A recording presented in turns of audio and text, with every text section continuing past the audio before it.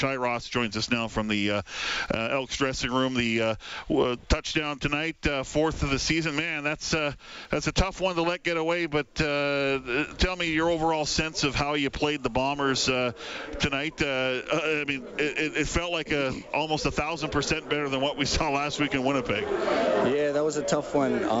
I thought we came out hot, and we put up a good fight. And we're dealing with a lot of adversity with the quarterback change and just a lot of different things going on within the team. And so, I think the guys came out hot, and we came out prepared and ready to play. And it was a dogfight out there, and unfortunately we came up short. The quarterback change obviously was the biggest story of the week. Taylor Cornelius starting his third game in the last 4, and he appeared last week in Winnipeg. What are you seeing out of Taylor leading into this game, and what do you see tonight to just give you the confidence that he's starting to really see you see enough growth in him that he's going to be a good quarterback?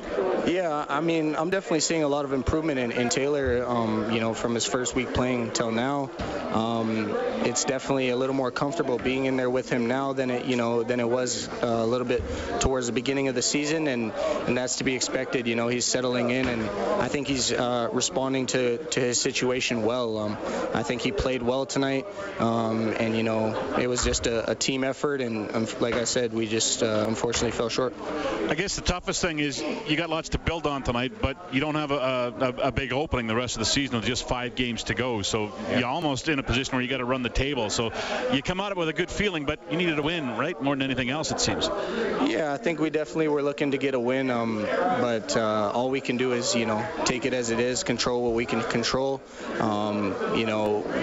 Whether we're able to still make the playoffs or not, we're going to come back to practice with the same intensity and the same focus and the same mindset. So we'll come back after this bye week, and the guys will be well rested, hopefully healed up, and we'll get back to work. Have a good break, Shai. Thanks for your time. Thank you. Take care.